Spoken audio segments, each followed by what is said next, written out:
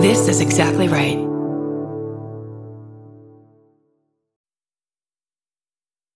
My name is Sue Wong. I am a physician. I'm an MD, MPH. I'm the medical director for the Center for Asian Health and Viral Hepatitis Programs at the Cooperman Barnabas Medical Center in New Jersey. And I'm also just coming off a 2-year presidency for the World Hepatitis Alliance, which is a nonprofit organization that represents patients living with viral hepatitis. And our goal is to harness the power of people living with viral hepatitis to achieve global elimination of viral hepatitis.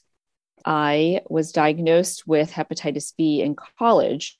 In my first year of college, I went to donate blood, right, to do a good thing, donate blood. And shortly after, I got a big fat envelope sent to my dorm, and it said, don't be worried, you don't have HIV, but you do have hepatitis B. And I was a pre-med student, but honestly, I didn't know anything about Hep B. I called my sister, confided in her about this new diagnosis, and she said, oh, didn't you know mom also has Hep B? And then I just remember thinking, oh, who do I need to tell?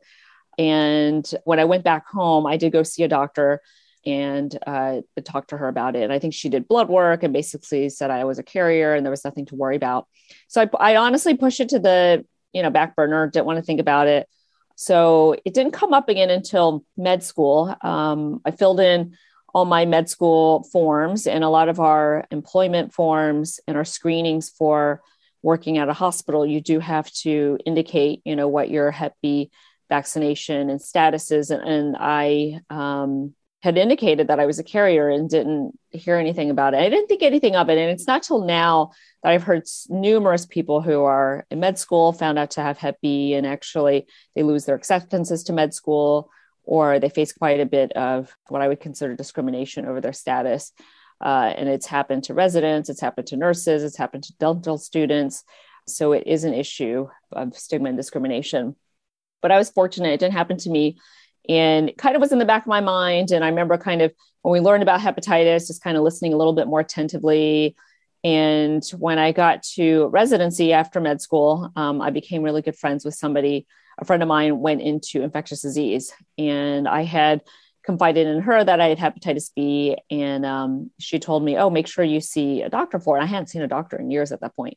So I went in to see somebody, and they did my viral load and I did the ultrasound and everything was fine. It was very low. I didn't need medication. And at that point, I remember I was engaged, I think. And so my friend had said, oh, make sure your fiance also gets tested. And he ended up getting tested and needing to get vaccinated. And, so that was kind of the extent of how it impacted my life. And I had told him about it. And I was happy that he didn't make a big deal out of it. And these are all points now looking back, I realized, I was fortunate. And so many people around the world are not so fortunate to have, a career that's not affected by it, or a relationship that's not affected by it. There are a lot of people who, lose their partners. They may get divorced. They may get disowned by family, or unable to pursue the career they want to. So I didn't have any of that. And I got married and we got pregnant. I've had 4 kids. And with each one of those kids, especially the first one, it did hit me that, oh, I know there's a chance that I could pass this infection on to my children. And that definitely weighed heavily on me. Although I knew the research that because my viral load was low, there would be very low chance of the infant developing Hep B. But that's where I really all of a sudden felt like, oh my gosh, this could really impact me personally. And I'm happy to say that all 4 of my kids are Hep B free and that they don't have to live with this chronic disease and worry about risk of liver cancer and other things that other kids have to go through, even now in this day and age. And so as a physician, I didn't particularly have a inkling that I was going to do hepatitis work at all. And it wasn't until I moved to New York City after I finished my residency and I took a job with a community health center in Chinatown. So I began serving the largely Chinese community in Chinatown and learned so much more about Hep B than I ever knew, that it's, one of the most common infectious diseases around the world. Up to like 1 in 10 of our patients had Hep B. It was as common as hypertension.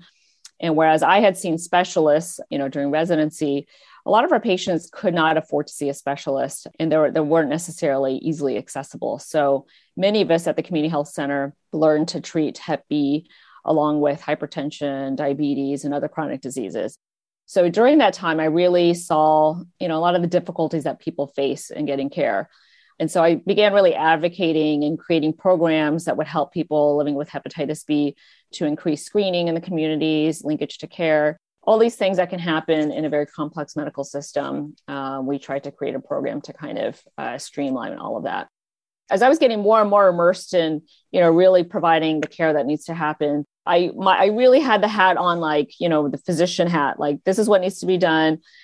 These are the interventions. This is the science behind it. I did not wear the patient hat at all in terms of what it meant for me. And I kind of didn't feel like that was my role. And it wasn't until somebody did an interview. Actually, I did an interview for CDC. And it was the first time on camera that I said, I'm actually living with hepatitis B myself. And at that point, I'd already occasionally mentioned it to patients. So if I was counseling a patient who had been newly diagnosed with Hep B, and I could see they were really distraught or felt really overwhelmed, I would share with them that I also was living with Hep B. I was just like them. I had to go for blood tests. And I think that really helped them see that it's possible to live a happy, healthy life, and it's not a death sentence. So I was using that more often, but I never spoken about it publicly.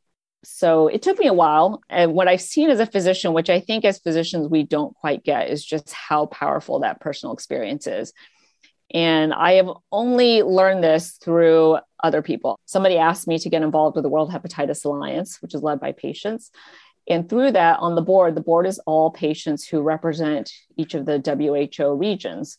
And I heard specifically from a good friend of mine who's now a good friend of mine, Dee Lee, who represented the WIPRA region, the Western Pacific region. He told me all these stories of people who really had Hep B drastically impact their life in ways that us in medicine don't measure, right? We measure the outcomes we look at are morbidity, mortality, life expectancy, right? Cirrhosis, liver cancer. We don't look at outcomes in terms of somebody's quality of life. When I hear these stories of how people have suffered with the burden of the disease, even if they are, as a doctor, if you were to look at them, they would look healthy. You would tell them they're perfectly healthy. Their liver enzymes are normal. Their viral load is low. I only need to see you once a year. You're fine. In our mind, we think it's nothing. If you were to then delve into how they feel about themselves, and most patients won't even tell me that. So I know that what I see, what I glimpse in my exam room is just such a small part of what it means for them to live with a disease. And so, it's beyond just keeping them from getting cirrhosis and liver cancer. Us in medicine, if our mission is to improve quality of life and decrease burden of disease on people's lives, we have to think outside just, our biochemical tests. I think, I've just learned that we can't afford to operate in our silos, right? The scientists cannot afford to operate in, their silos, only publishing to the scientific community and having meetings that are only for scientists and medical researchers. But we have to get out of the box. We have to combine, the people living with the disease have to work in concert with the medical community if we're really going to make progress for elimination and for, really alleviating the suffering of Hep B on people's lives.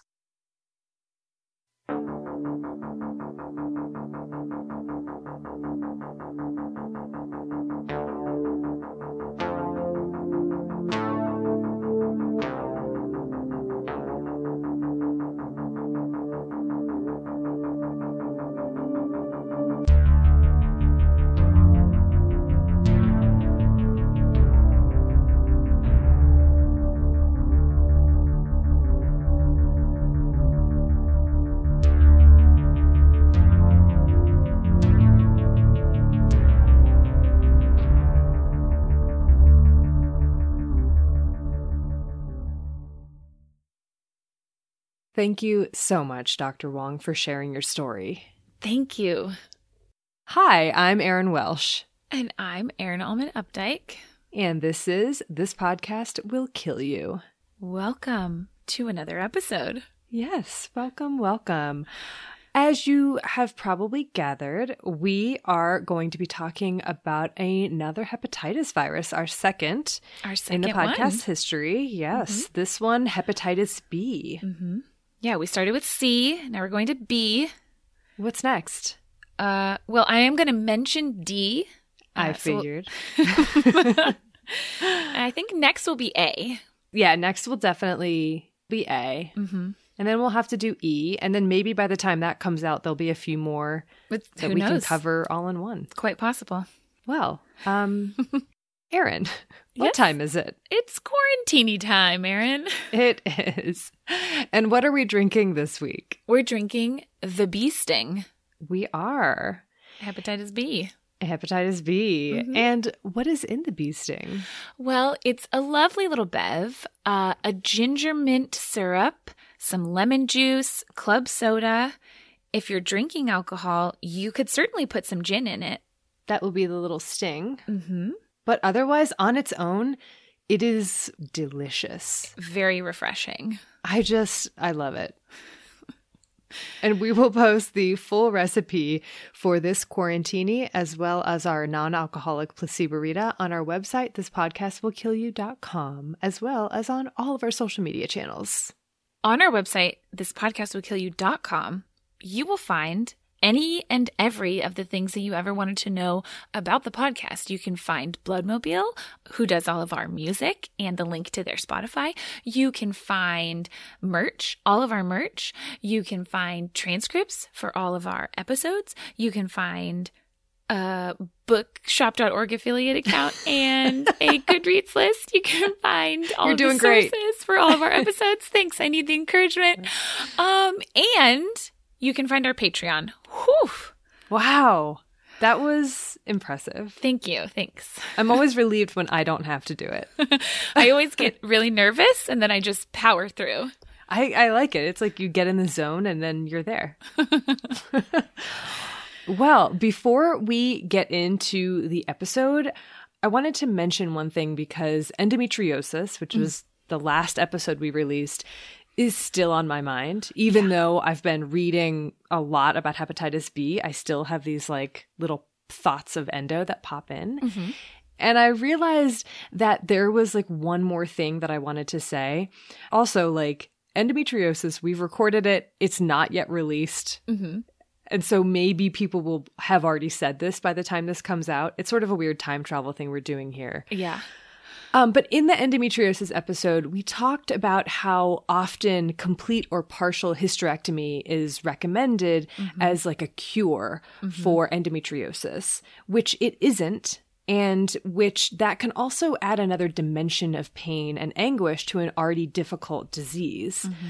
But I also think that another aspect to that we didn't really touch on, and I think is important to mention, is that there can also be a reluctance on the part of physicians to perform hysterectomies or even just tubal ligations, like getting your tubes tied, for whatever reason. Even if that reason is, I don't want to have any children or any more children. A lot of people are just told, oh, you're just too young. You might change your mind and want to have kids in the future. And so really that's sort of another way in which many times physicians don't fulfill the very basic requirement of listening to their patient, and how the social and gender role of someone can be held as like more important than what they want, than their wishes. Yeah. Oh. Anyway, that just kept like circulating in my head. And I was like, oh gosh, I need to say it. So Yeah. okay, got it out. Yeah, that's an incredibly important point. Okay, All right. should we move on to the actual topic of today's episode? Today's topic, hepatitis B. Let's take a quick break and then get into the biology.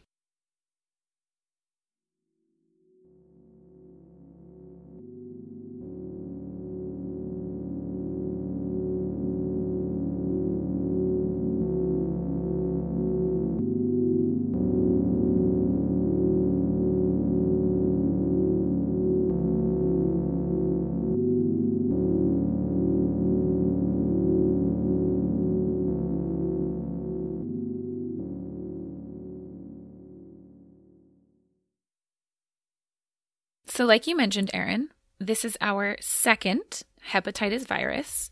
And I know for sure that during our hepatitis C episode, we talked at least a little bit about how all the Hepatiti, All the hepatitis viruses are named not for anything that links the particular viruses together, aside from the fact that they all predominantly affect the liver. Right. So there are 5 predominant viruses, which we kind of already named at the beginning, A, B, C, D, and E. And today we're focusing on hepatitis B, and I will mention hepatitis D, and you'll understand why in a minute if you don't already know the little interplay between hepatitis D and B. All right, hepatitis B, it's in the family Hepatnaviridae, which essentially just means viruses that affect the liver. Like, no surprise. Straightforward. One thing that's there's a lot of interesting things about the virology of hepatitis B, and I'm probably not even going to do them justice, but here we try. Hepatitis B virus is a partially double-stranded DNA virus, which is weird. Mm-hmm. So it has a genome that it's like in a little circle, and part of it is double-stranded and part of it is single-stranded, which is very bizarre. Do you have a question already, Erin? I can see it on your face. I mean, yes, but I'm waiting. Okay. I'm being patient. Okay. We'll see if I have any answers. Hepatitis B virus has a lot of different genotypes that vary very widely in their overall geographic distribution. However, as we mentioned up top, and as we'll talk a lot about towards the end of this episode, this is a globally distributed, incredibly prevalent virus. Like, incredibly prevalent. Incredibly prevalent. And it's still, as far as I can tell, a little bit up for debate whether these different genotypes really vary in their tendency to cause chronic infection or in their overall disease course. A lot of sources I read said that yes, different genotypes kind of have different tendencies or characteristics, and some said it's up for debate. So, Okay. But being a virus, this is, of course, a pathogen that has to find its way into our cells. And being a virus that infects the liver, it's unsurprising that the primary cell type that it infects is our hepatocytes, our actual liver cells.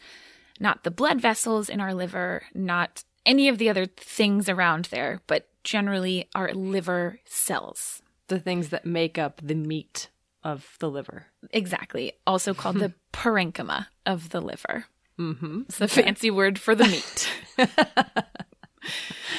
So hepatitis B is transmitted in very similar ways to hepatitis C, as you may remember from several seasons ago now, but with a few important caveats. So hepatitis B can be a bloodborne virus, so anything that involves the sharing of blood, whether that's contaminated needles in the healthcare setting or in intravenous drug use settings. It can be transmitted via blood transfusions, and of course is something that we screen for to try and reduce the risk of that.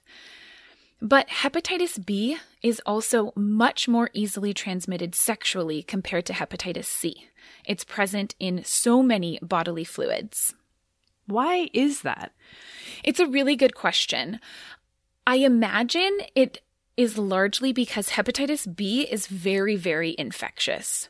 As an example, according to WHO, it's 50 to 100 times more infectious than HIV. Whoa. So I know. Do we know the reasons for that increased infectivity? Oh, that's a very good question. I do not. Okay. Yeah. And I don't also have numbers on like the actual infectious dose. I couldn't find a solid answer on that either. I do know that it can persist in the environment for at least several days. So I think it's a pretty hardy virus. So that might be part of it. Interesting. Yeah. Okay. So going back real quick to the partially double-stranded, what's the implication of that in like a virology sense? So it's really interesting. Hepatitis B is one of the few viruses that's not an RNA virus, but uses a reverse transcriptase in order to replicate its genome. So HIV is an RNA virus that relies on an enzyme, reverse transcriptase, to make a form of DNA in order to then replicate. Mm-hmm. And Hep B also does, even though it's a DNA virus. That is so bizarre. And so I definitely came across some of that in the evolution papers because it kind of throws a wrench in things as to like the mutation rates, the scale of the molecular clock, blah, blah, blah. Yeah. And it also, as I'll kind of talk a little bit more about later, it allows it to integrate into our genome in a way that then sets us up for both chronic infection and also potentially cancer, right? And cancer-causing mutations. Aha. Spoilers. Do other viruses have this partially double-stranded DNA thing as well? I don't know of any other human viruses, but I know that there are other animal hepatinoviruses that do. Right. Yeah. Okay. So that's like the unifying feature of hepatinoviruses. Okay. Yeah. Oh, wow. Yeah. Cool. Okay. So hepatitis B is also transmitted, back to that part of it, vertically at much higher rates. This, let me tell you some numbers. The estimates that I read ranged from 40 to 90% of babies born to people living with hepatitis B, with chronic hepatitis B, will become infected with hepatitis if they are not treated. Wow. And this is in comparison to only 6% of people with hepatitis C will then transmit hepatitis C to their offspring. What is the reason for that difference? Again, I think it's largely just how infectious hepatitis B is. Okay. But here's something that I think is very interesting and important about this vertical transmission of hepatitis B.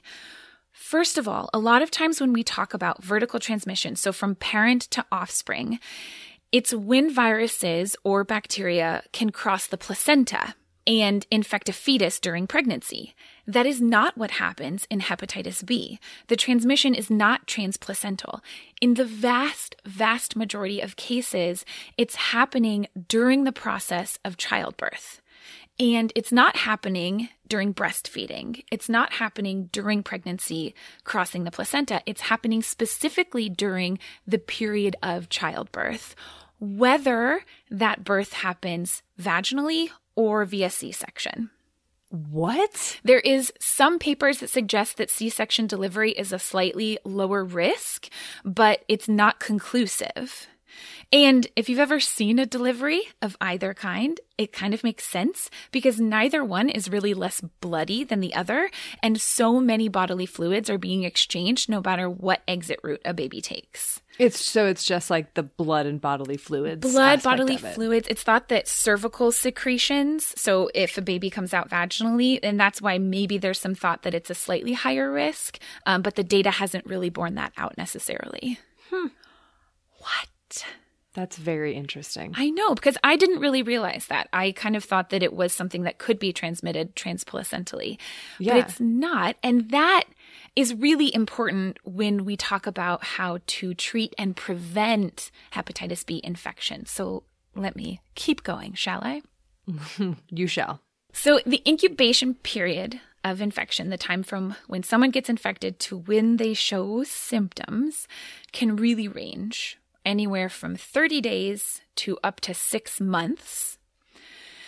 And I think that this incubation period, even noting an incubation period, is interesting because hepatitis B is a virus that can be entirely asymptomatic. And chronic infection is generally defined as the persistence of a specific antigen being able to detect hepatitis B surface antigen for a period of at least 6 months. So it's interesting that you can also say the incubation period itself might be 6 months before you show symptoms, but you also might never show symptoms. Yeah. Yeah. That makes it really difficult to calculate an incubation Exactly. period. It sure does. So let's talk briefly about what the symptoms can be if people do have kind of an acute infection or, symptoms with an initial infection. Most of the time, of course, it's completely asymptomatic or very minimally symptomatic. And it's important to note that some people can clear the virus entirely from their system after an acute infection, whether they show symptoms or not. But we'll talk about how that doesn't happen for a lot of people and who those people are and why. Okay. Yeah. But when symptoms do occur in the case of an acute infection, they really don't look any different from a lot of the other viruses and pathogens that affect our liver, including hepatitis C. So hepatitis B is less likely to cause acute liver failure completely, but it can cause things like jaundice, where your skin can become yellow, or the whites of your eyes and your gums, things like that, become yellowish. And this occurs because our liver is what conjugates and helps eliminate bilirubin from our bodies. And so without that process, bilirubin, which is a breakdown product of our red blood cells, builds up in our skin and our eyes, and that's what turns us yellow. It then also causes a lot of nausea and vomiting from this buildup of not just bilirubin, but a lot of stuff in our system that our liver is supposed to filter out. It causes abdominal pain because your liver is inflamed. And even though your liver itself doesn't have sensory innervation, this inflammation can reach the lining of the liver, the lining of the abdominal cavity, and cause pretty severe abdominal pain. And then all of these toxins that can accumulate in your bloodstream can cause severe fatigue. It can cause a darkening of your urine as the bilirubin tries to be excreted through your urine instead of your poop. And in very rare cases, it can cause actual acute onset liver failure, which can be fatal. But much more commonly, liver failure happens as a progressive process of long-term inflammation leading to cirrhosis and fibrosis and potentially hepatocellular carcinoma or cancer. So I want to focus on this chronic infection of hepatitis B, because it's not only very interesting, but it's also the most important part of this virus. So first of all, the likelihood of a chronic infection becoming established varies person to person, and it's inversely related to the age at which you become exposed and infected. So for infants, for neonates who get infected vertically during birth, the likelihood of a chronic infection is over 90%. Over 90%. So that means that almost all babies that become infected at birth or shortly thereafter go on to have a chronic, lifelong infection with a very significant risk of progression to fibrosis and or liver cancer. So this inverse relationship, is it like a straight line, or does it kind of have any sort of peaks and valleys? It's not a straight line. It's a plateau? What do you call it? No, it's a joop, maybe? What do you call it? Sigmoid? A J? So let me just tell you numbers, because I'm clearly not doing a good job swooping. So infant neonate, 90% chance. A child, if they get infected when they're young, like between ages 1 to 5, the risk of chronic infection is like 30%. So it's a pretty big drop. And then it's a little lower for older children. And for adults, if you don't get infected until you are an adult, the risk of chronic infection is only about 2 to 5%. So substantially lower. I mean, okay, I have to ask why. Okay, I'm glad you asked, Erin. Let's talk about it. But first, let me also say that even though the risk of chronic infection, if you get infected as an adult, is low, the chronic infection itself and the prognosis of a chronic infection with hepatitis B in general is worse than, for example, the chronic infection of hepatitis C. And if you listened to our hepatitis C episode, then you remember hepatitis C is not a good virus, right? But in hepatitis C, the likelihood of a chronic infection is much higher for adults across the board. But the rate of, for example, liver cancer is very low, like 2.5% for people who have chronic hepatitis C, right? But much more people who get infected as adults with hep C go on to get chronic hep C. That makes sense. Yeah. In the numbers perspective. Right. But for hepatitis B, 15 to 40% of people who have chronic infection go on to have liver cancer, hepatocellular carcinoma. That's a huge percentage. Yeah. And again, 90% of infants who become infected go on to have chronic infection. So that's major. That's a really disturbingly large number. Right. Okay. So you asked why. Yeah, I did. In short, we don't fully know. It's always my answer.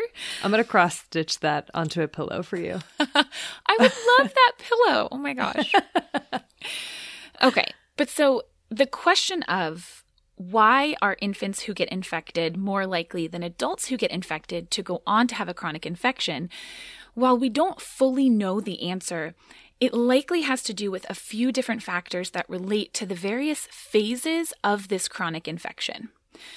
So a chronic hepatitis B infection, which is defined just as the persistence of the virus and like detection of these viral antigens for at least 6 months in the bloodstream. After that point, like after that 6 months point, this isn't a static infection. It's very dynamic, and it progresses through several different phases that can vary in their length and their severity.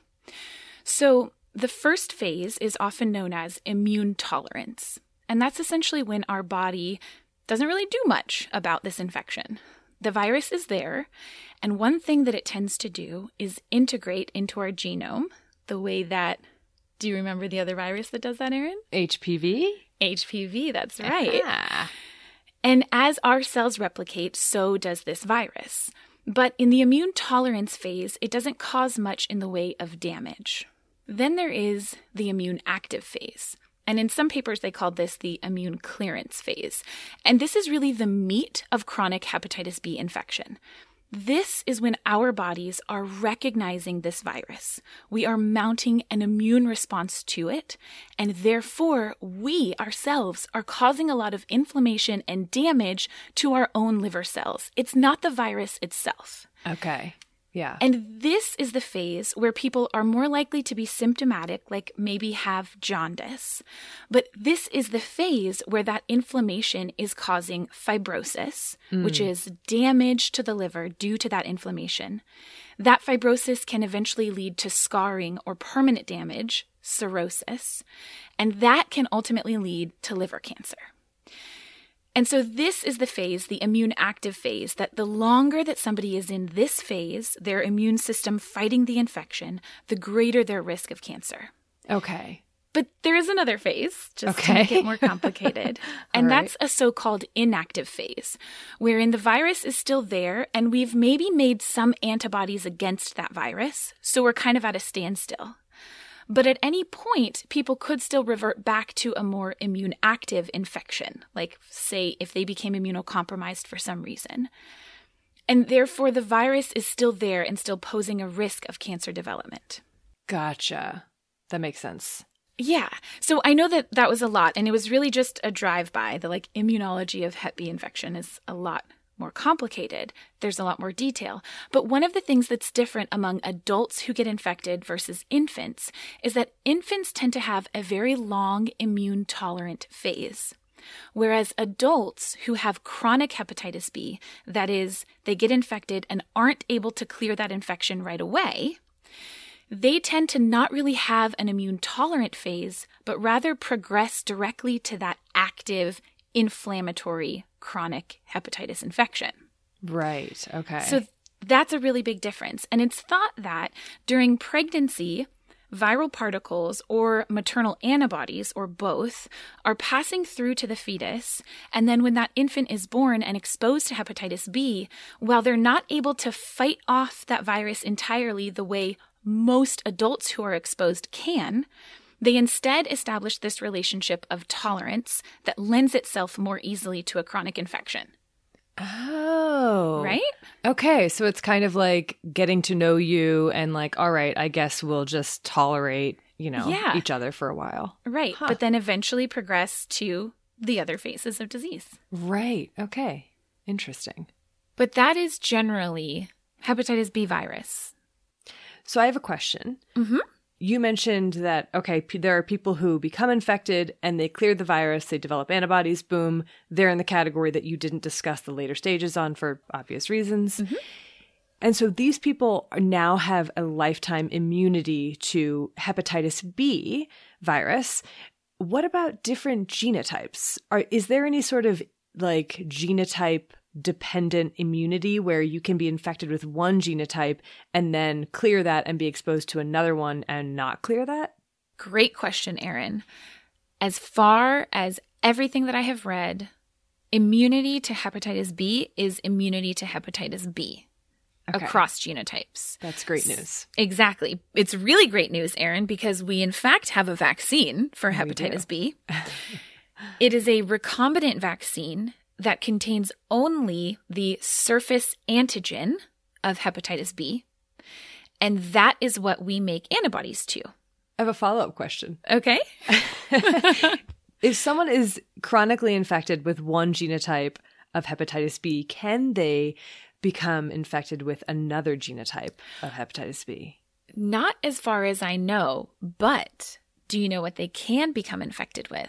Hepatitis D. Hepatitis D. Thanks for the little intro there. You're welcome. You're welcome. I want to just very briefly mention hepatitis D because I don't think that we would ever do a full episode on it. I don't know. Maybe I'm wrong. But Delta hepatitis virus, or hepatitis delta, Hep D, it's a fascinating virus. This virus belongs to its entire own viral genus that doesn't have an actual family that it falls within. And some people say it's not even really a virus. It's like something else entirely. It's a subviral agent.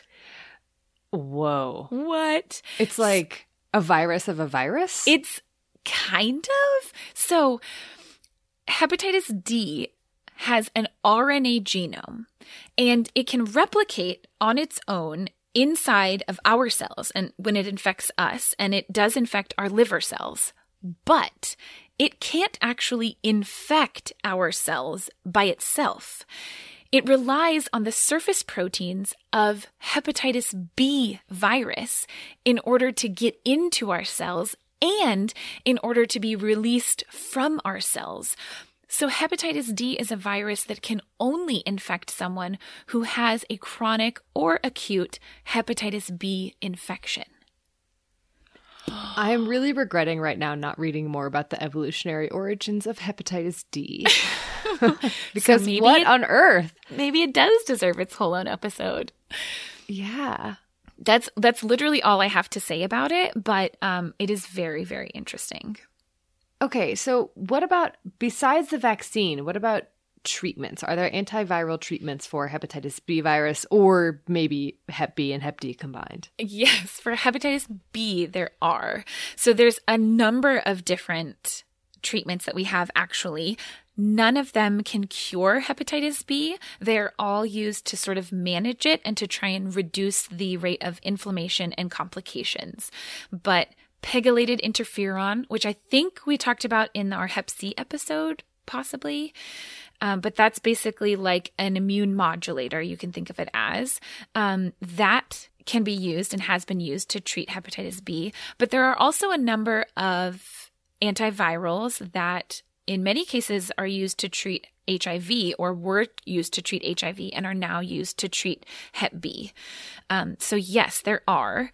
Again, none of them actually clear the infection, but they all just sort of help to manage it. Okay. And what's really important about all of these is that because all of those different states, immune tolerance, immune active, inactive, these different phases of infection really vary person to person, and how severe someone's symptoms might be, like it really varies.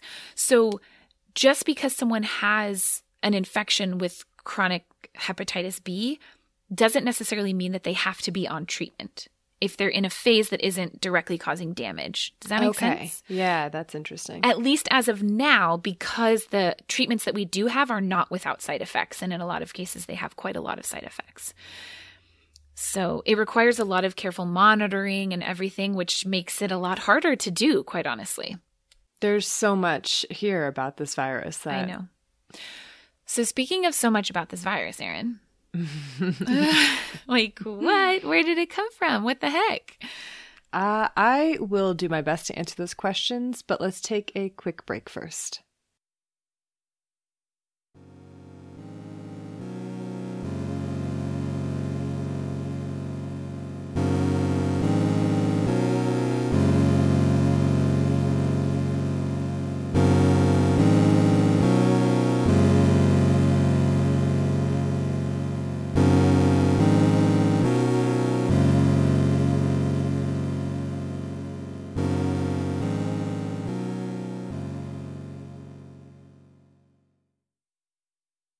All right.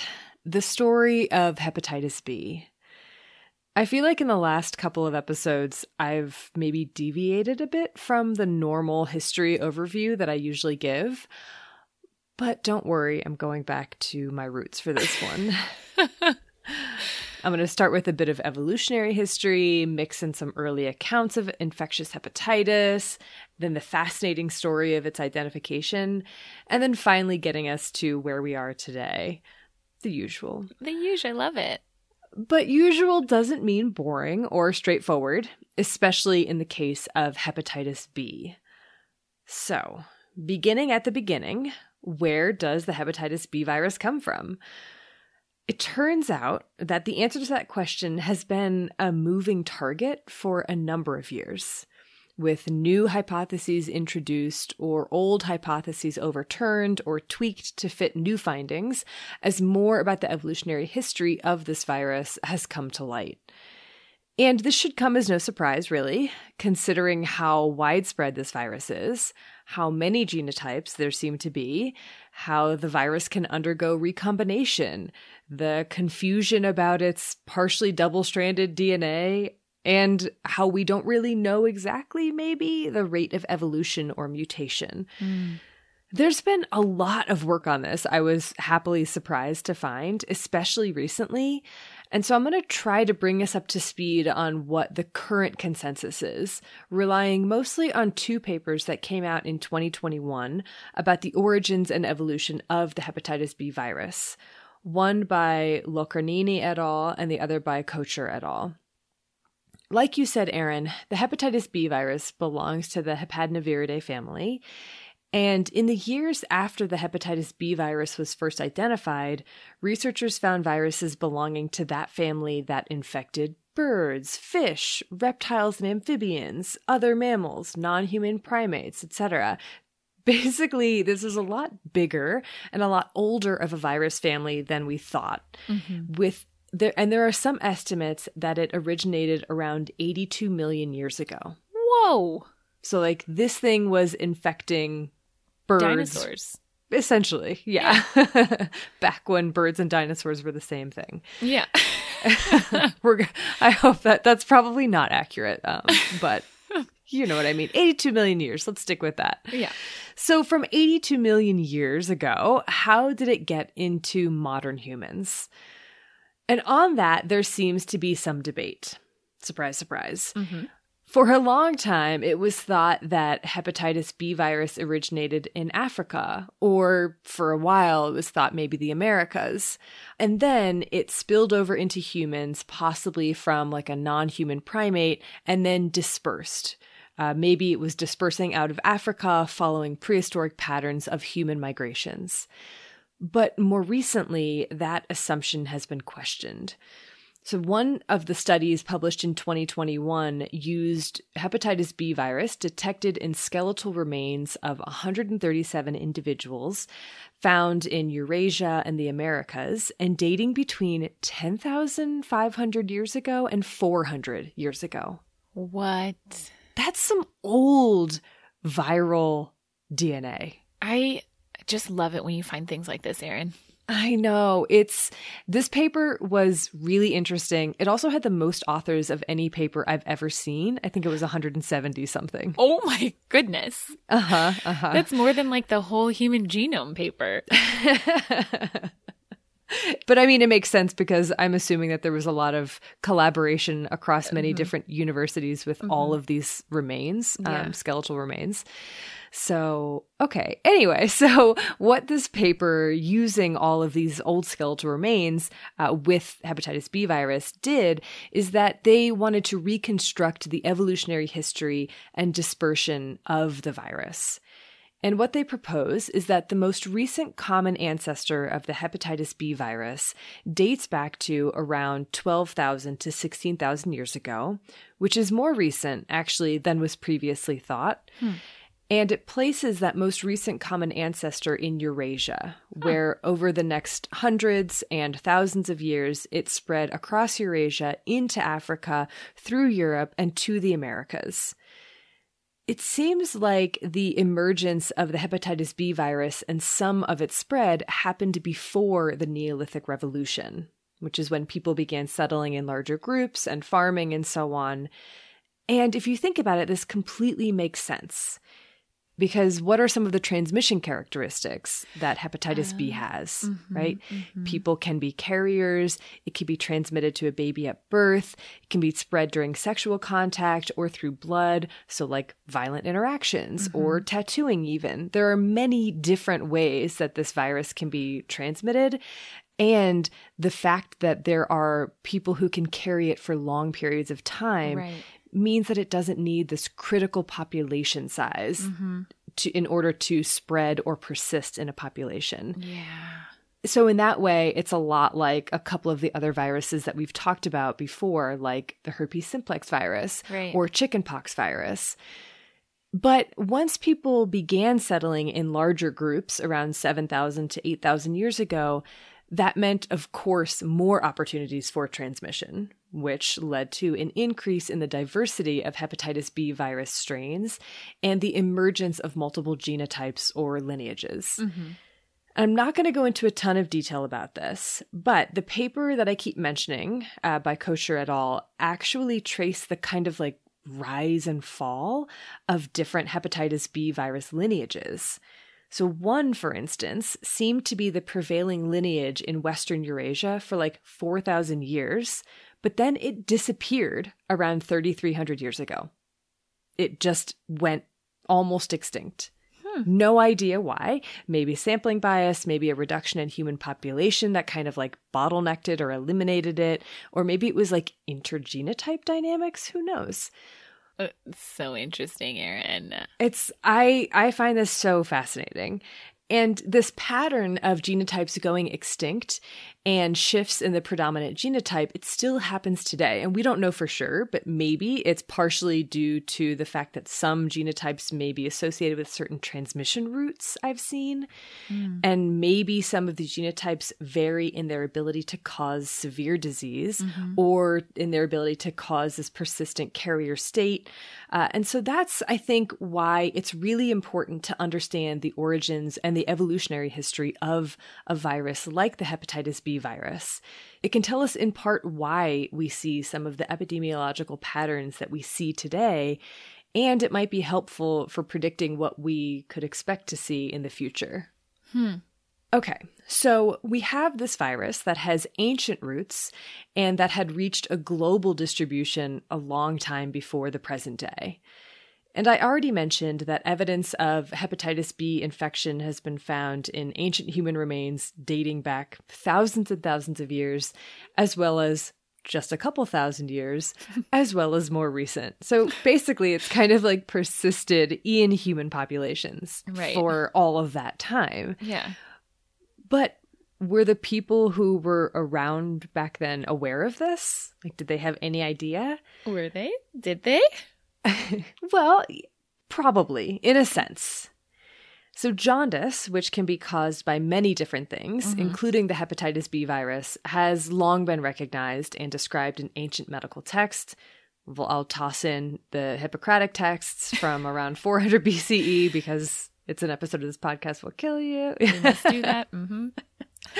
And outbreaks of jaundice were also written about. So one paper I read suggested that there was a description of what was likely infectious hepatitis dating back to the 8th century CE. And it was sometimes called campaign jaundice because it seemed prevalent during times of war. Surprise, surprise. But switching from talking about the evolutionary history of the hepatitis B virus to the written human history part, it's tricky because of the existence of other hepatitis viruses. Hepatiti. Hepatiti. We can test human remains for hepatitis B virus specifically, but we can't always know which hepatitis virus was causing whatever outbreak that was being described. Right. How likely was it that it was hepatitis B? In terms of outbreaks, I would guess actually that the hepatitis A virus, which is transmitted fecal orally, may have been the culprit more often than not, especially in crowded or unsanitary conditions like war. Yeah. And especially in any that were like acute infections. Yes. Right? Exactly. Yeah. But it's certainly possible that hepatitis B and other hepatitis viruses transmitted through blood or bodily fluids caused outbreaks, especially as the use and reuse of needles became more popular around the middle of the 19th century. So let's fast forward to then, the last decades of the 1800s. So this is like after the development of germ theory and after the introduction of some injectable vaccines.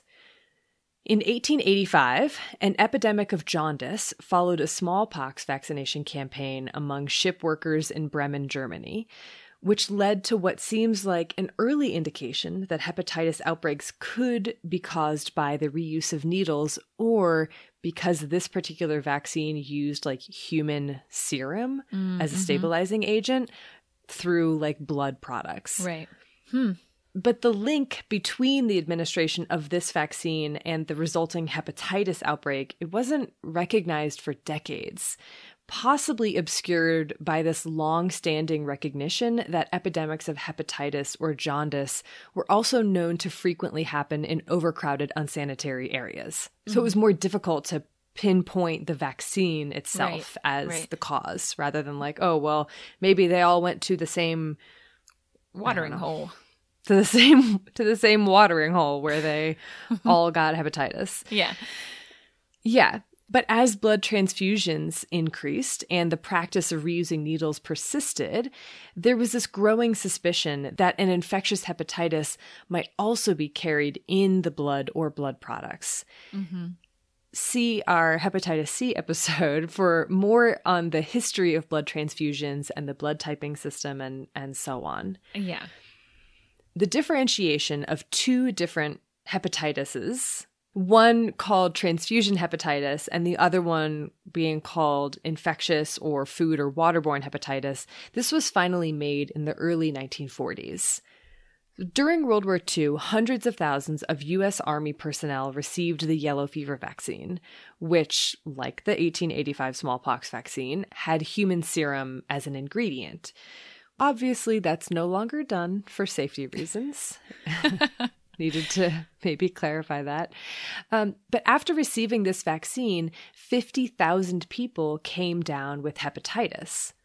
Although those were just the clinically recognized cases. Later estimates put the total figure of hepatitis infections resulting from this vaccination campaign at around 330,000. Oh, dear. Okay. Oh, gosh. Oh, dear. Okay. It's a lot. It's a lot. Yeah. Wow. And there was a British doctor named F.O. McCallum who had been involved in the development and administration of this vaccine, and he hypothesized that it might have been transmitted by reusing syringes or carried in the vaccine itself. And he thought that this hepatitis represented a bloodborne infection, separate from the previously recognized food and waterborne hepatitis. He proposed that they be called hepatitis A and B, and that they may represent different viruses. So this is how it begins. This is how it begins.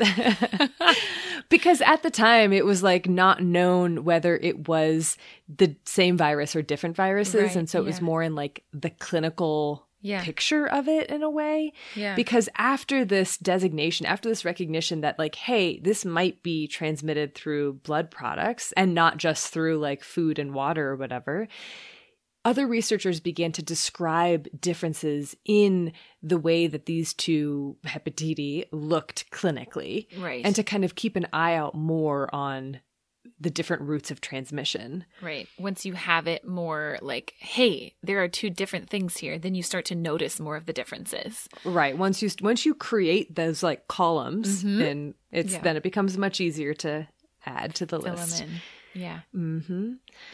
But just because people now knew that hepatitis could be transmitted by reusing needles or via blood products, that didn't mean they could stop it from happening.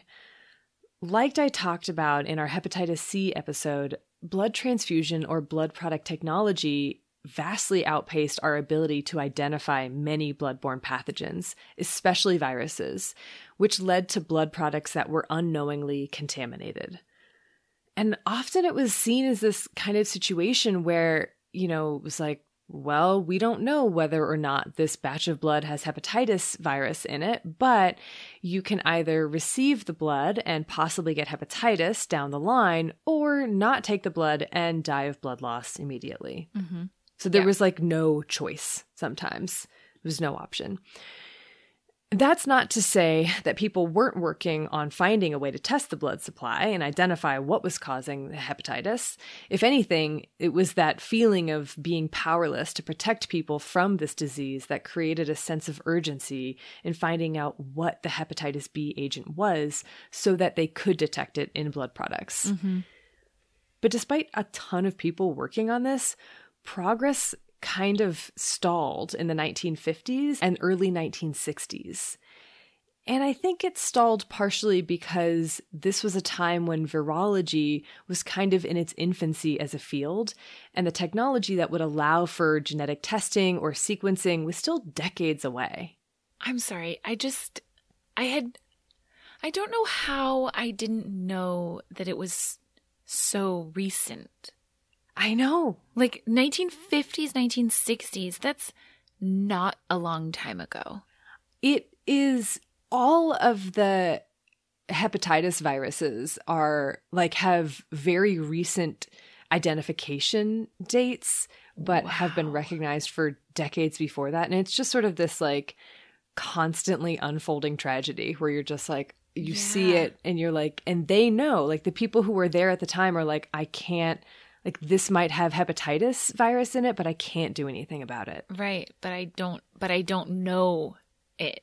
I know it, but I can't know it. Mm-hmm.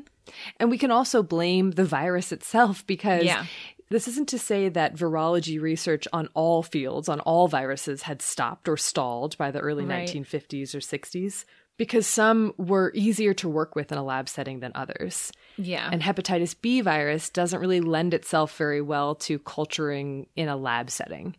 And so it was just more difficult. And especially if you don't know even what you're looking for, how do you know that you're on the right track at all? Yeah, and it's a weird virus. We already said that. Yeah, it's a weird one. It's very weird. And at the time, people were using the term virus, but it wasn't known for sure whether it was a virus or something else. It was like known to be a virus in concept, but without physical proof. But by the end of the 1960s, that would change. And the team that led to the breakthrough identification of the hepatitis B virus would not have been on anyone's short or even long list of people that were likely to have done the job. Why? Who was it? Okay, I'll get there. But before we get into the unlikely story of the discovery of the Hep B virus, I want to quickly mention the Willowbrook State School hepatitis studies, which were these unethical experiments that are sometimes referred to as the pediatric Tuskegee. Oh, dear. Yeah. I'm going to be brief because these studies are mostly about hepatitis A. And so when we do a Hep A episode, I'll go into more depth on them. But I wanted to bring them up here because these studies mark one of the major points in the history of medical ethics. And also hepatitis B was a part of these studies. Mm. So Willowbrook State School was a state-funded institution established in 1947 on Staten Island, New York, for children who were intellectually or developmentally disabled. Ugh, I hate this already, Erin. I know. In 1958, infectious disease physician Dr. Saul Krugman from New York University and Bellevue Hospital, he was asked to join Willowbrook to help figure out why there were such high rates of hepatitis among the children there. With something like 30 to 50% admitted there would end up getting hepatitis. And they also asked him to help bring those rates down. And so he agreed and set out to not only bring down the rates of hepatitis, but also to, quote, describe the circumstances under which the disease occurred and the effect of gamma globulin in reducing its occurrence, and an attempt to induce passive active immunity by feeding virus to persons protected by gamma globulin, and to describe the excretion of virus during the incubation period of the disease. Oh, dear. Your face tells me you've picked up on some of the problems with these studies intentionally infecting children. Yeah. So Krugman justified the research by saying that the children would inevitably get hepatitis anyway because it was so prevalent in the school, and that this way, with his experiments, a vaccine could be developed and tested. Parental consent was obtained, but it's not clear the extent to which parents were told of the risks to their children and what exactly was involved. By his own estimation, Krugman's studies reduced the incidence of hepatitis by 85%. Again, it's not entirely clear which hepatitis. But his study did demonstrate that there were two different types of hepatitis transmitted in different ways, which, like I said, was already kind of known, and also tested a prototype of a Hep B vaccine, which did seem to be somewhat effective. The legacy of the Willowbrook hepatitis studies is that the resulting outrage led to very strict regulations placed on including children in clinical trials and medical studies, and a more revamping of what could be considered medical consent. Mm-hmm. There's a lot more, of course, like I said, to these studies and their place in the history of medical ethics. And so if you're interested in learning more and don't want to wait for our Hepatitis A episode, I will list some sources for this on our website. And there's also a paper that Krugman wrote and published in 1986 in which he defends himself in the research. So that's kind of an interesting read. There's like a lot of discussion about this, and I didn't do it justice. So let me just say that. Wow. Yeah. Okay. Back to strictly hepatitis B. Mm-hmm. So by the 1960s, the hepatitis B virus had still not been identified, despite the fact that tons of people were working on this problem. And when it was finally discovered, it wasn't by one of those researchers who had dedicated their lives to hepatitis. Oh, no. But by a team who had not even been looking for hepatitis B or any other virus.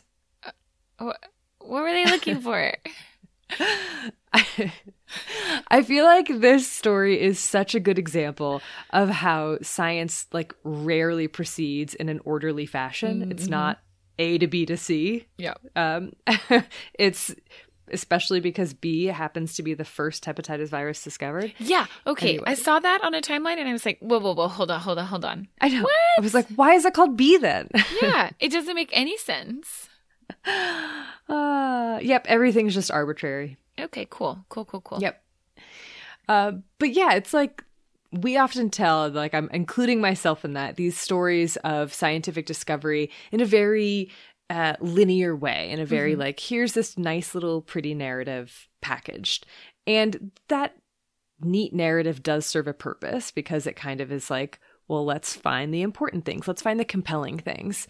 Yeah. But that's not the way things happen. Like it's just simply not. And so this, I think, really illustrates that. Sometimes you're looking for one thing and you end up stumbling upon something that never even crossed your mind. Mm-hmm. So let's meet Dr. Baruch Blumberg. Okay. Hi. Since early in his career, Blumberg became interested in why some people get sick and others don't, how genetics interacts with human behavior and the environment to lead to disease, basically. And he became interested specifically in polymorphisms. So these are genetic traits for which there are multiple forms. So things like tongue twisting. Can you twist your tongue? Yes. Can you? Me too. Mm-hmm. Cool. Blood types. What blood type are you? I'm O positive. I'm AB positive. I knew that about you. I knew that about you. So these are examples of polymorphisms, right? Like there are different forms of these, and there are different distributions in human populations. And so he wanted to see whether there were any of these polymorphisms that were associated with susceptibility to certain diseases. So kind of like asking the question, do people with type A blood have a greater chance of developing heart disease? And if they do, why? But instead of blood types, which at this point had already been pretty well established, Bloomberg was interested in finding new blood plasma protein polymorphisms that could be associated with variation in disease susceptibility. So that's what he was looking for. He wasn't even looking for virus. No, he was looking for blood plasma protein polymorphisms. Wow. I bet he found some proteins all right. He certainly did. But how did he find these proteins? Yeah, I don't know. Well, he began his search by collecting blood samples from people all over the world and then testing them to see whether certain antigens appeared and in what frequency. Basically, you use the blood of someone who had received multiple transfusions to find antibodies against a protein, antigen, that was new to them. And then you test those antibodies against other blood samples to see how frequently it reacts, meaning how often that protein antigen is present. Yeah. And this might seem like a very crude approach today in the days of super inexpensive genomic sequencing. Yeah. But back then, these were the early years of genetics. I mean, we still do that to do regular blood typing. Yeah. So it's still very useful. It is super useful, but the approach, the technology that he used, which was agar gel diffusion, it was basically one of the only ones available at the time. Right. Immunology was in its infancy.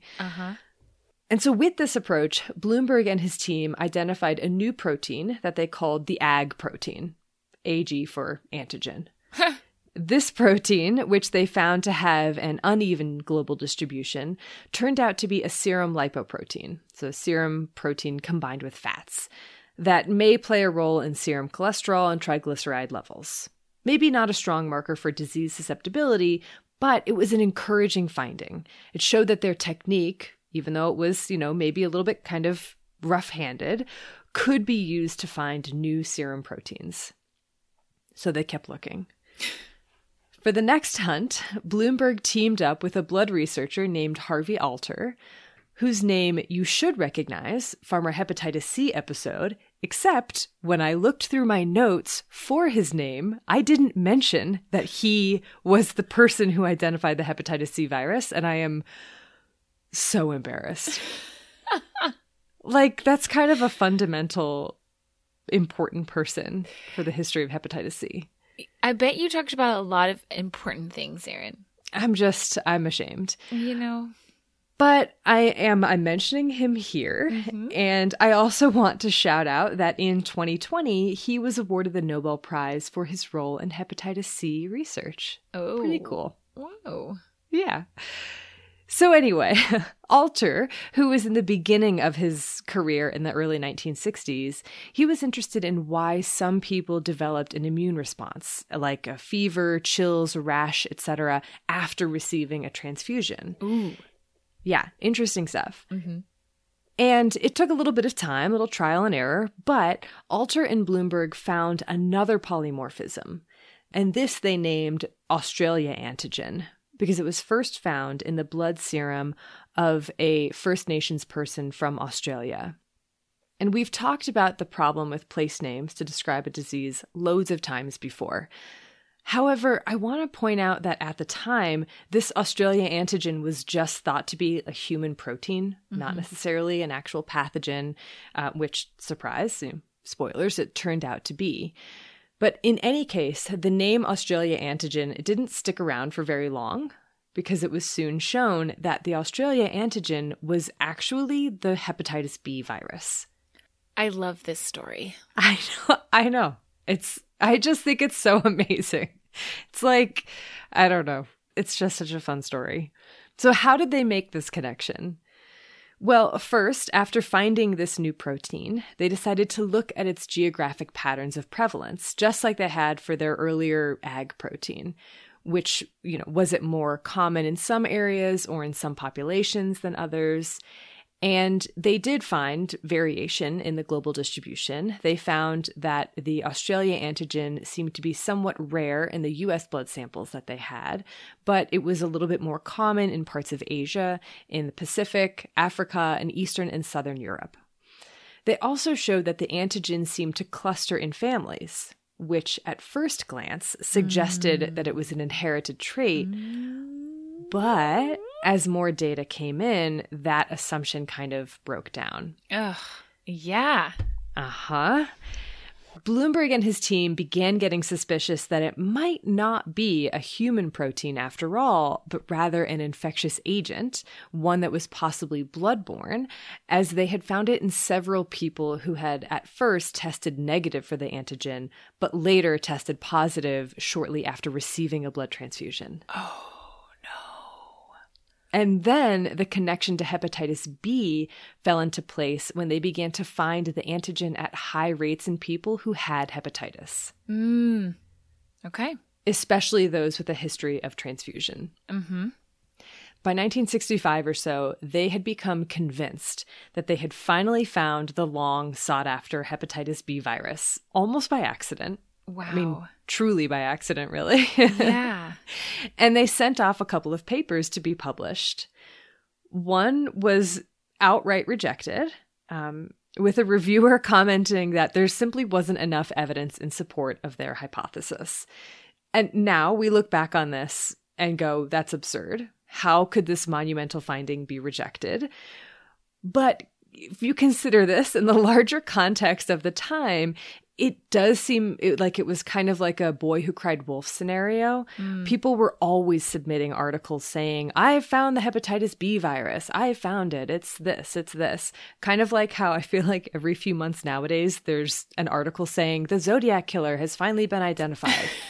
It's like, okay, if we dig a little deeper, like, is it true or is it not so close to the truth? But another reason for the rejection, and this one is much more unfair, is that Bloomberg and his group were in no way part of the hepatitis B scene. Mm-hmm. They had no background in studying hepatitis. None of them had been trained as epidemiologists, let alone virologists. So what did they know about hepatitis? Yeah. But despite this initial rejection and the resentment from some prominent hepatitis researchers, they managed to get a paper published in 1967 that awakened the world to the possibility that the virus causing transfusion hepatitis, the hepatitis B virus, had finally been found. 1967. Mm-hmm. Wow. Yeah.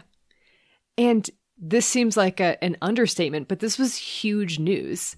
Yeah. At the time, post-transfusion hepatitis rates reached 30%. Oh, my. Mm-hmm.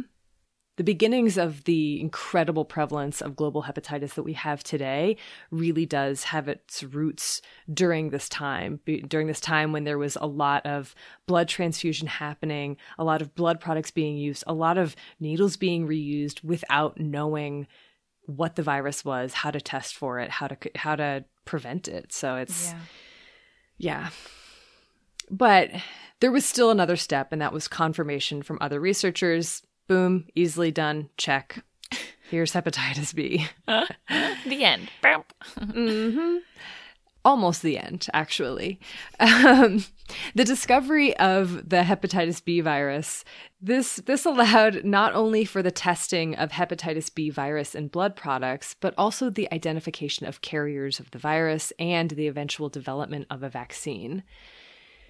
This isn't to say that it was all smooth sailing after the link between the Australia antigen and the hepatitis B virus was made.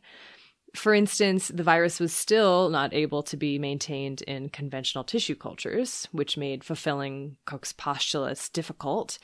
And the tests for determining whether or not the virus was present, they were pretty insensitive at the time. Like, I've seen estimates of 15 to 20% of the time it would detect hepatitis B virus. Yeah. That's pretty bad.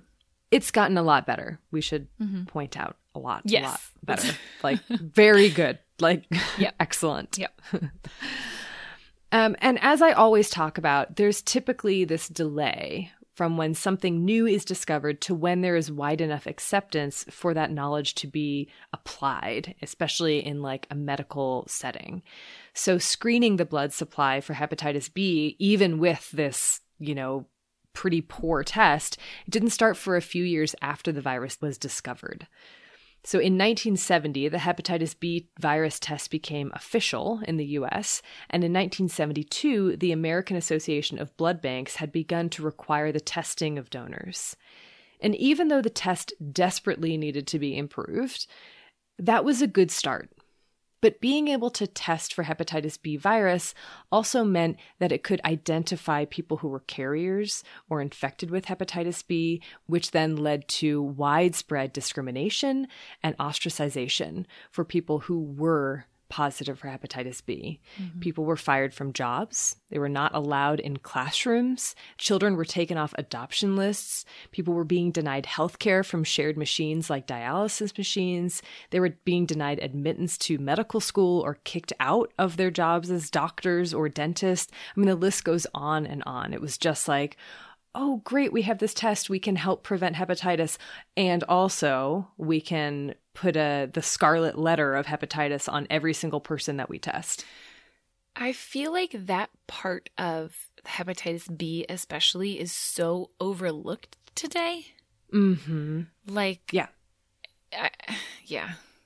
And yeah, a lot of these, many or most of these restrictions or regulations have been overturned. But the stigma and isolation faced by many people with hepatitis B continues today and has a huge detrimental impact on their quality of life. Right after the hepatitis B virus was identified, many people began working on a hepatitis B vaccine, including Bloomberg and his colleague, Dr. Irving Millman, who came out with one in 1969. And over the next decade, people would work on refining the vaccine and incorporating it into routine vaccine schedules. And I think since then, it's kind of faced like continuous like tweaking, and we've gotten a pretty solid, from my understanding, hepatitis B vaccine. Yeah, since 1981 was when the hepatitis B vaccine was licensed like in the U.S. widespread by the FDA. And then 1986, it was updated to not have any like human parts in it, essentially. It's made in a yeast, and it's a recombinant vaccine. And as far as I know, it's the same vaccine since 1986. Do you know who helped work on the yeast aspect of it? Tell me who, Erin. Maurice Hilleman, our friend. Oh, let's hear it for Maurice. Let's hear it for Maurice. And I already mentioned one person in this story who was the recipient of a Nobel Prize for their work on hepatitis viruses, and that was in 2020. But in 1976, Dr. Baruch Bloomberg was awarded the Nobel Prize in Physiology or Medicine for his work in identifying the hepatitis B virus. Love it. Also, that same year, it was co-awarded to two different people just to, that didn't have any work together. The other person awarded was Carlton Gajusek. Do you remember him from Prions, the bad guy? Oh, yeah. Yes, I do. Ugh.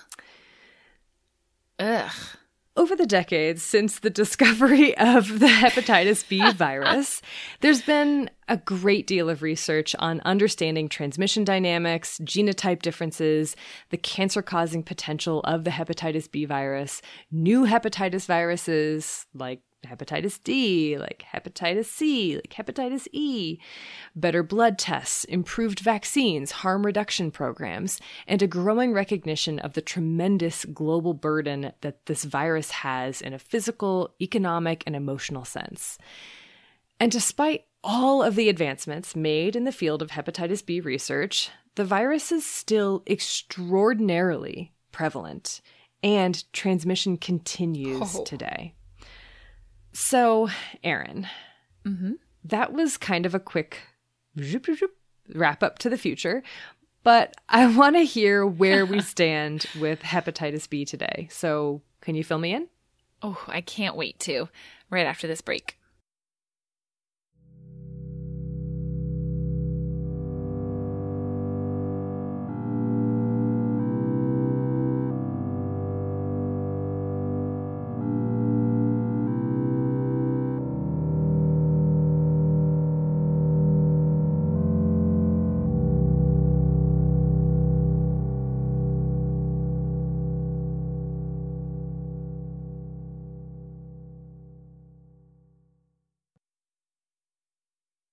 Unlike our first 3 episodes, I have a lot of statistics for this section, Erin.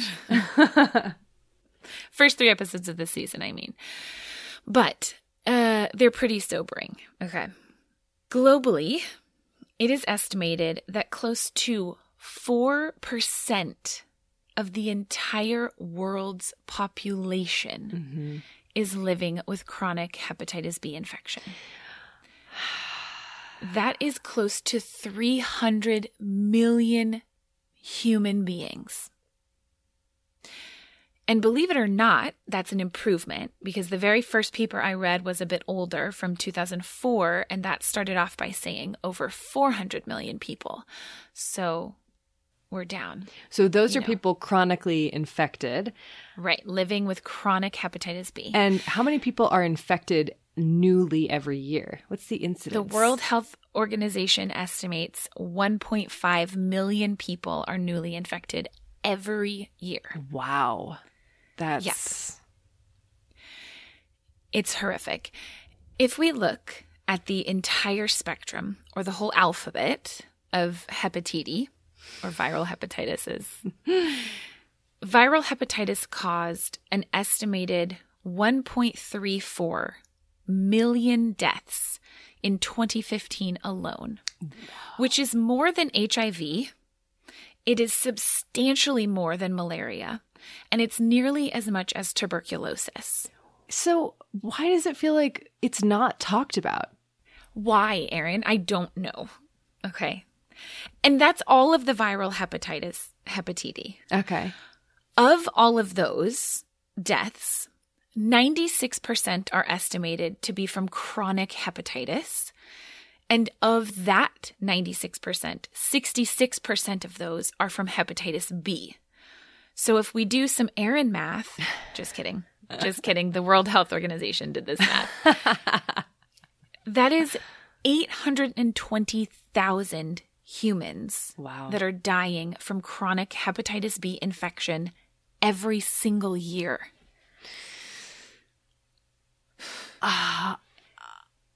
Now, you asked why we're not talking about it. Yeah. Here's probably a large part of it. That burden is not borne equally across the globe. Of course not. The World Health Organization, divides the globe into different regions. The Western Pacific region by far has the highest incidence and prevalence of hepatitis B, followed by the World Health Organization African region. And in these areas, the prevalence can be as high as 6% or greater in some cases. Wow. Oh my gosh. Whereas in some parts of the world, like in Europe or in North America, the prevalence may be less than 1%. And so I think that huge global discrepancy can lead for some countries to not think a lot or talk a lot about hepatitis B. Yeah. It's not a problem here, so. Exactly, Erin. I think I wrote those exact words later on. Yeah. And it gets more sobering because it's also estimated that only 10.5% of people that are living with hepatitis B know their status. And it's also estimated that only 22% of those that are diagnosed that know their status are on treatment for chronic hepatitis B. That statistic I want you to take with a grain of salt because Not everyone who is diagnosed with chronic hepatitis B necessarily needs treatment, at least not right away. Mm-hmm. So that statistic at least might not be quite as bad as it sounds, but 10% of people knowing their status is pretty bad. Yeah, yeah. Yeah. It's also, I have more numbers. This is a number heavy one. And these numbers are from a modeling study from 2016 data. But of this almost 4% of the global population that is infected with chronic hepatitis B, between 1.6 to 2.2 million are children under the age of 5. Mm-hmm. And the World Health Organization most recent data does suggest that it's now finally just under 1% of all children worldwide under age 5 that are chronically infected. That's down from around 5% of all children in the pre-vaccine era. Oh my gosh. I know. And still, like just under 1%, essentially 1% of all kids under age 5 globally living with this chronic infection that I can't emphasize enough is entirely preventable at this point. We have had a vaccine for hepatitis B that is 98 to 100% effective for 17 to 30 years. Like, not a lot of waning immunity, incredibly effective vaccine for 40 years. So I have a question about that. So is it part of every single routine vaccine schedule? Over 180 countries have hepatitis B as part of their universal vaccine program. And it's estimated that 87% of infants worldwide received the 3-dose Hep B vaccine series in their first year of life, which is great. But only 46% likely had a timely birth vaccination, that critical 12 to 24-hour window.